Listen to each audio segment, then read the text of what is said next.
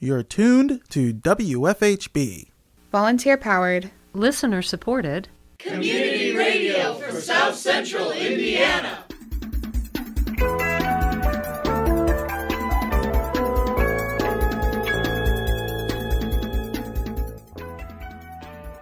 Good afternoon. Reporting remotely for WFHB, this is Benedict Jones. And I'm Todd Wicks. This is the WFHB local news for Tuesday, February 8th, 2022.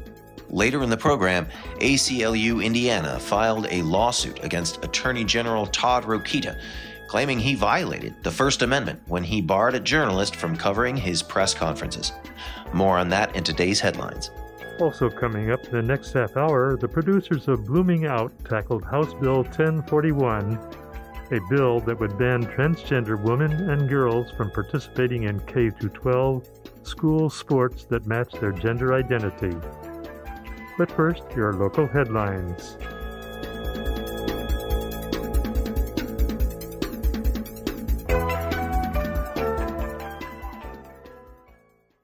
The American Civil Liberties Union of Indiana filed a lawsuit against Attorney General Todd Rokita after he barred a journalist from attending his press conferences. ACLU of Indiana's lawsuit alleges Rokita violated the First Amendment when he disallowed state government and politics reporter Abdul Hakim Shabazz to cover the AG's public briefings. In a statement, Shabazz said, quote, "This goes to the heart of the First Amendment and our U.S. Constitution. If Attorney General Rokita can ignore this and ban me from his news conferences, then he can do it to anyone in the press corps, and that can't be good for democracy and transparency," end quote. Shabazz has covered Indiana politics since 2004, working for news outlets such as WRTV, the Indianapolis Star, and the Indianapolis Business Journal. Currently, Shabazz is the editor and publisher of IndyPolitics.org, a site he has owned and operated for over a decade. Meanwhile, Rokita issued a statement that Shabazz is not a, quote, real journalist, labeling him as a gossip journalist. According to the lawsuit, elected officials often hold press conferences that only allow credentialed journalists to attend. The Indiana Department of Administration issues credentials by assigning press passes to journalists. The complaint says Shabazz has a media badge issued by the State Department of Administration, credentials he received years ago, which have never been voided or suspended. In 2018, Shabazz moderated the Republican debate for U.S. Senate. Todd Rokita, one of the candidates running at the time, objected to Shabazz moderating the debate. The lawsuit alleges that Rokita said the debate should be moderated by conservatives, not, quote, liberal media figures. Nonetheless, Rokita's objections proved unsuccessful as Shabazz moderated the debate. Then, in October of 2021, AG Rokita announced he would host a press conference regarding a lawsuit filed by his office to challenge robocalls made to Indiana residents. The press conference only allowed credentialed journalists to attend. Shabazz claimed he RSVP'd for the public announcement because he thought it was newsworthy for his audience. Shabazz says that shortly before the press conference began, a staff person employed by the Office of the Attorney General denied Shabazz's entry when he presented his press badge. ACLU Indiana Legal Director Ken Falk said in a statement, quote, "Blocking a journalist from attending a press conference because one does not agree with their reporting is a clear violation of the First Amendment. A free media functions as a watchdog that can investigate and report on government actions or wrongdoings," end quote. At the Ellettsville Plan Commission meeting on February 3rd, David Drake was reelected as the president of the commission unanimously. Dan Swafford was unanimously appointed as vice president. The Plan Commission then heard from petitioner Doug Duncan, who asked for permission to build 5 self-storage buildings at 55050 West State Road 46, next to the Ellettsville Fire Department. The land is zoned C3 commercial, and storage units are permitted in this area. Director of Planning and Development Kevin Tolity explained how the proposed development fits in with the Plan Commission criteria. As with all development plans, there are 11 criteria for the Plan Commission to consider, which I can very briefly go over. Compatibility with surrounding land uses. It's permitted by right. There's already storage units there. So I think that fits right in. Compatibility of the development plan with the recommendations of the comp plan. This is recommended for commercial use. That fits in as well. Adequate provisions for internal management of traffic. Drive aisles should be plenty wide for all vehicles to get through for the new building, so there shouldn't be any issues with that. And all the traffic will funnel on Seasons Drive. I imagine out 46, if they really want to, they could go north up through Autumn Ridge, but I don't see that happening. Petitioner Duncan told the commission that the storage unit and the land around it would be designed to look nice from the road. The thing I wanted to talk about was just to make the point that we are going to have on the west side of these new buildings, the four southern buildings, we're going to put a brick facade halfway up on the east side. So from the road, it'll have a little nicer look than just a regular metal building. We wanted to do that just to make the whole project look a little bit nicer. And then the one issue that I wanted to mention is, I know we've met in the minimum landscaping requirements at the last meeting, but I would tell you, I'm like everybody else. I'm always concerned when something new comes in the neighborhood and disrupts it. We want to be a good neighbor. We will take a look at that 50 by 1, the big building, 50-foot wide building that's 100 foot off the north property line. We'll go through there and check again this spring and reevaluate. We've had a couple, I think, of those pine trees die up there along the property line. We will replace those. Commission member Sandra Hash asked if they were going to limit the hours the storage facility would be used, since there is a residential area so close nearby. Duncan said that customers would have 24-hour access to the facilities, but explained that traffic shouldn't be high enough to create too much disruption. Please understand, one of the things about a self-storage facility is it has very low traffic impact. It's not, people don't rent a unit and then come and go 3 or 4 times a month. Normally, they're back and forth 2 or 3 times to load up, and then if they come by once or twice a month, that's unusual. So there will not be much traffic in the whole facility. The board approved the development plan unanimously. The next Plan Commission meeting will be held on March 3rd, 2022.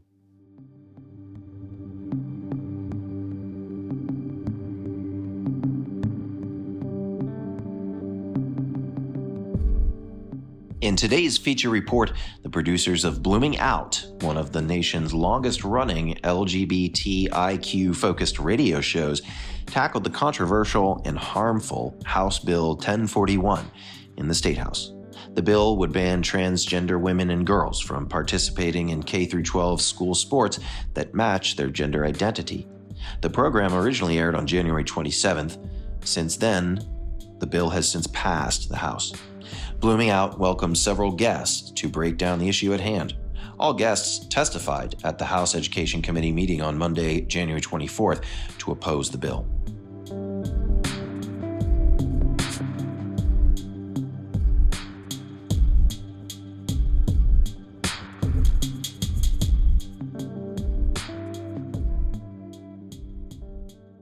Well, I'm Justin Robertson. I'm the co-host with Melanie Davis of Blooming Out, and I go by he and him. So thank you all for coming on the show. I'm Kit Malone. I use she, hers pronouns. I'm a political advocacy strategist at the ACLU of Indiana.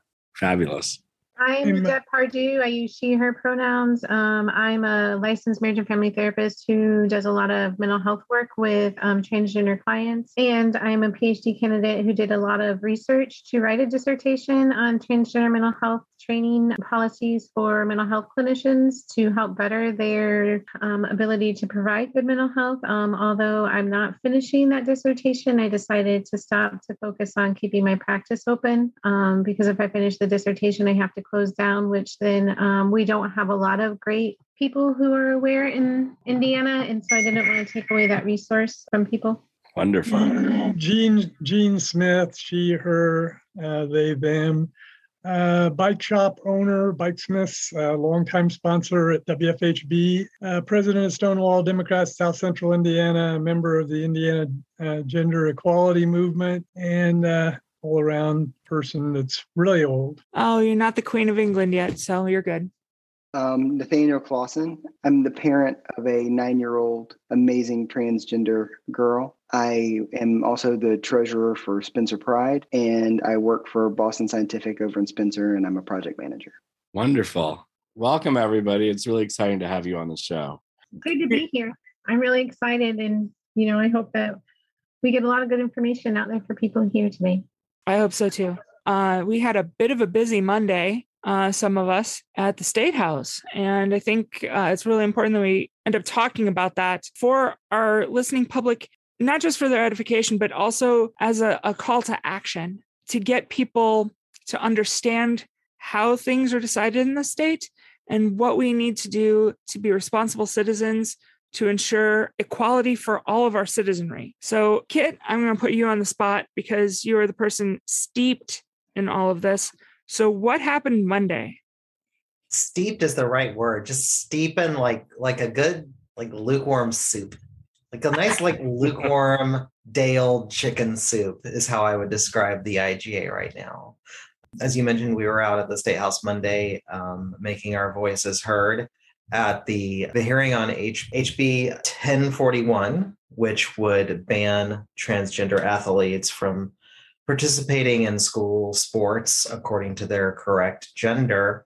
Just as a little bit of perspective, that was a committee hearing. The way that the bill process works in Indiana is that, bills are authored, and every bill that is authored and submitted by lawmakers is assigned to a committee in the House. That would fall to the Speaker of the House, Todd Huston, who assigns those bills to a committee. The committee chair then looks through those assigned bills, makes a decision about which bills are going to get a hearing in that committee, hears the bills through a number of readings, takes testimony, passes those bills out to get a vote in the full chamber of the House. So like a small committee hearing, then we vote on the whole language in the House.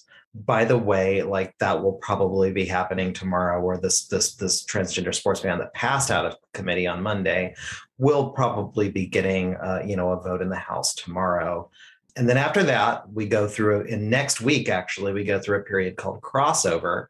Crossover is when the bills cross chambers. So we have, the vote on the House once that sports bill passes out of the House, which it certainly will, if it is heard. It will go to the Senate, and it goes through the exact same process where it gets, assigned to a committee in the Senate, does or does not get a hearing. If it does get a hearing, there's a vote. If it passes out of that committee, it goes to a vote in the full chamber. Now, if during that process of moving through the Senate, that bill has changed significantly, then both chambers have to get together and reconcile the bill and decide what the final bill is going to look like. And so that's sort of the very brief, footnote version of what this process looks like. And that's complicated enough, let alone, what the actual path is. It isn't that Schoolhouse Rock song we were talking about earlier. I'm just a bill. Yes, I'm only a bill. No, Melanie, what we often say is that the rule in the Indiana General Assembly is that there are no rules. And it certainly seemed like that when we were there that morning. Certain things were carried, certain things were prevented from being carried because there were 3 members who weren't present due to weather or other engagements. That's fine. Yeah, Representative Smith is on the road. I understand. So we'll hold it open and give them a chance to vote. Okay, we'll hold it open until the other 3, if they get here. Thank you. So I move that we approve this amendment.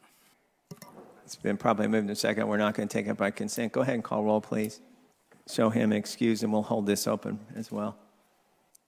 The same interest and focus that you do, and do not support the amendment, but we'll be happy to take a roll call if there's no further discussion. Committee discussion? Sure. All those in favor indicate by saying aye. Aye. Opposed? Same. Opposed? No. No. Motion fails. With that, are there further amendments? Seeing none, will of the committee? Move to pass as amended. Second. Been probably moved and seconded. Go ahead and call roll. Excuse. We're going to hold this one open. He's excused, or we'll hold it open for him as well. Hold it open for Representative Smith. Seeing no further discussion, go ahead and call roll on the amendment. That, Alan.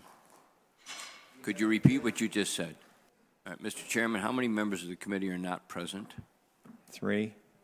So I object to taking a vote total at this point. We could change the result by the absent members.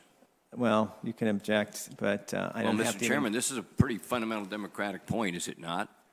We have a snowstorm. We have a bill that appeared just the other day. We have people here who want to debate and hear about it, and we don't have enough people to vote properly. And you're going to just announce that that this amendment lost.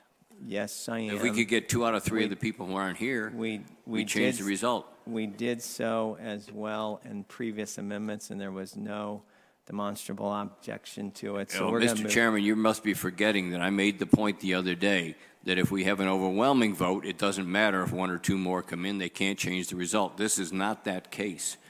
I object to what you're doing here. I appreciate that. Representative Goodridge and Representative Carvajal are both in the building. There are other committee meetings. Well, they have a right to come up here, as does Representative But we're moving Smith. forward. The bill as amended. There were 3 bills being heard on Monday, and the third one was the bill that we were there for, House Bill 1041. It's just one of those cookie cutter, and I say it's just, not to dismiss it, but because it is literally one of many anti-trans bills coming through in the past couple of years through not just Indiana, but tons of other states. I think they all originate in Texas, or Florida. Those seem to be the 2 big test states for these things, right? Think tanks. They call. Okay, so there are a couple of groups. Was that the Lavender Parents, Purple Parents? What's the name of the group? Purple for Parents. That's it. They're the main force behind the sort of school censorship bills, like Senate Bill 167 that was recently lofted, all the way up to Colbert, which caused that to die in a fire. Right. But it has a companion bill that is almost identical, that was just voted out of the House today. Good. So the Purple for Parents folks are really, really pushing these school censorship bills. The anti-trans bills are largely done with the backing of groups like Indiana Family Institute. Those are the lovely people that brought us RFRA. Those of you who remember the Religious Freedom Restoration Act, the people who were literally photographed behind our former Governor Mike Pence as he signed that. These are the same people that are the folks behind this bill language. They were national partners like the Alliance Defending Freedom, which is, I must always footnote, a Southern Poverty Law Center designated far-right anti-LGBTQ hate group, to craft this bill language and find some poor sucker in the General Assembly to carry it. I wanted to add one other thing too, and that is that might seem obvious, but on the other hand, it seemed sort of ridiculous that this was the Education Committee. So it's something for people to keep in mind, that this is about the education of youth. Yeah, and the Education Committee gets a lot of these bills, particularly in the past year or two, the past couple of sessions, as sort of attacks on youth specifically have really become the focus of the anti-trans movement. We're seeing,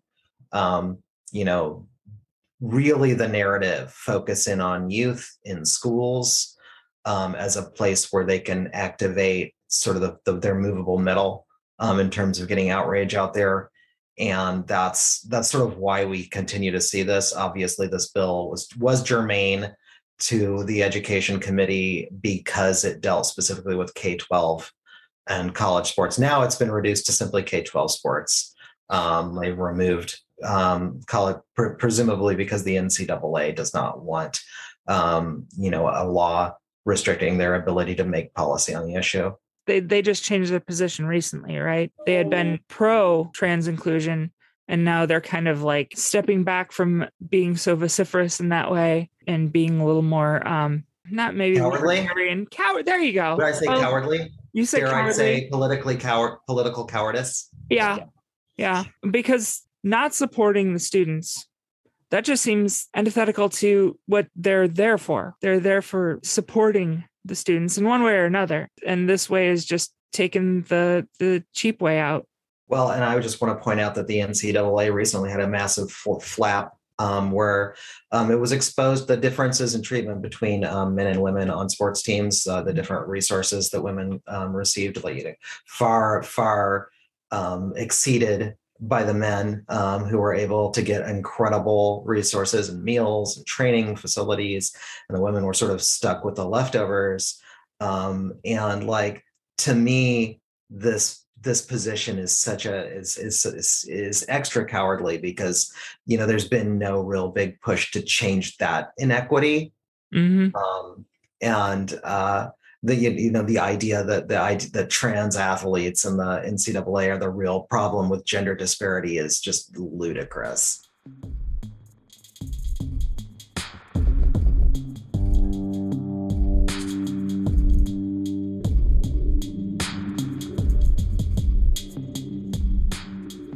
Blooming Out airs each Thursday at 6 p.m. on WFHB Community Radio. To listen to both Part 1 and Part 2 of Blooming Out's coverage on House Bill 1041, please visit wfhb.org following this broadcast.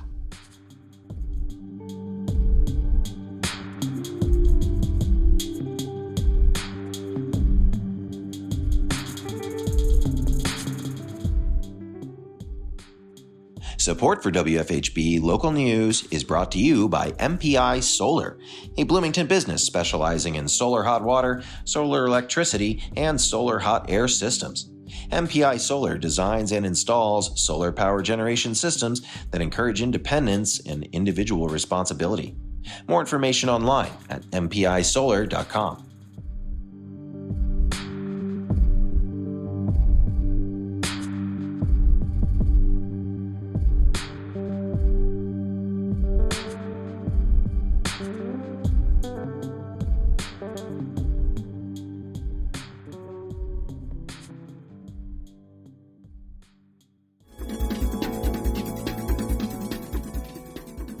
You've been listening to the WFHB Local News. Today's headlines were written by Noelle Herhusky Schneider in partnership with CATS, Community Access Television Services.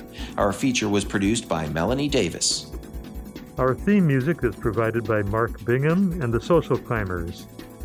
Engineer and executive producer is Cade Young.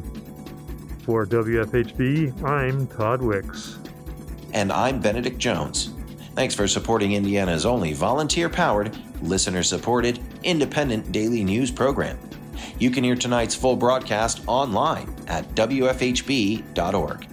The WFHB Local News is also available as a podcast. Just search for our call letters, WFHB, wherever you listen to your podcasts. Subscribe to never miss another local news program. Stay tuned for Planetary Radio, a program that explores our solar system and beyond. Coming up next on WFHB Community Radio.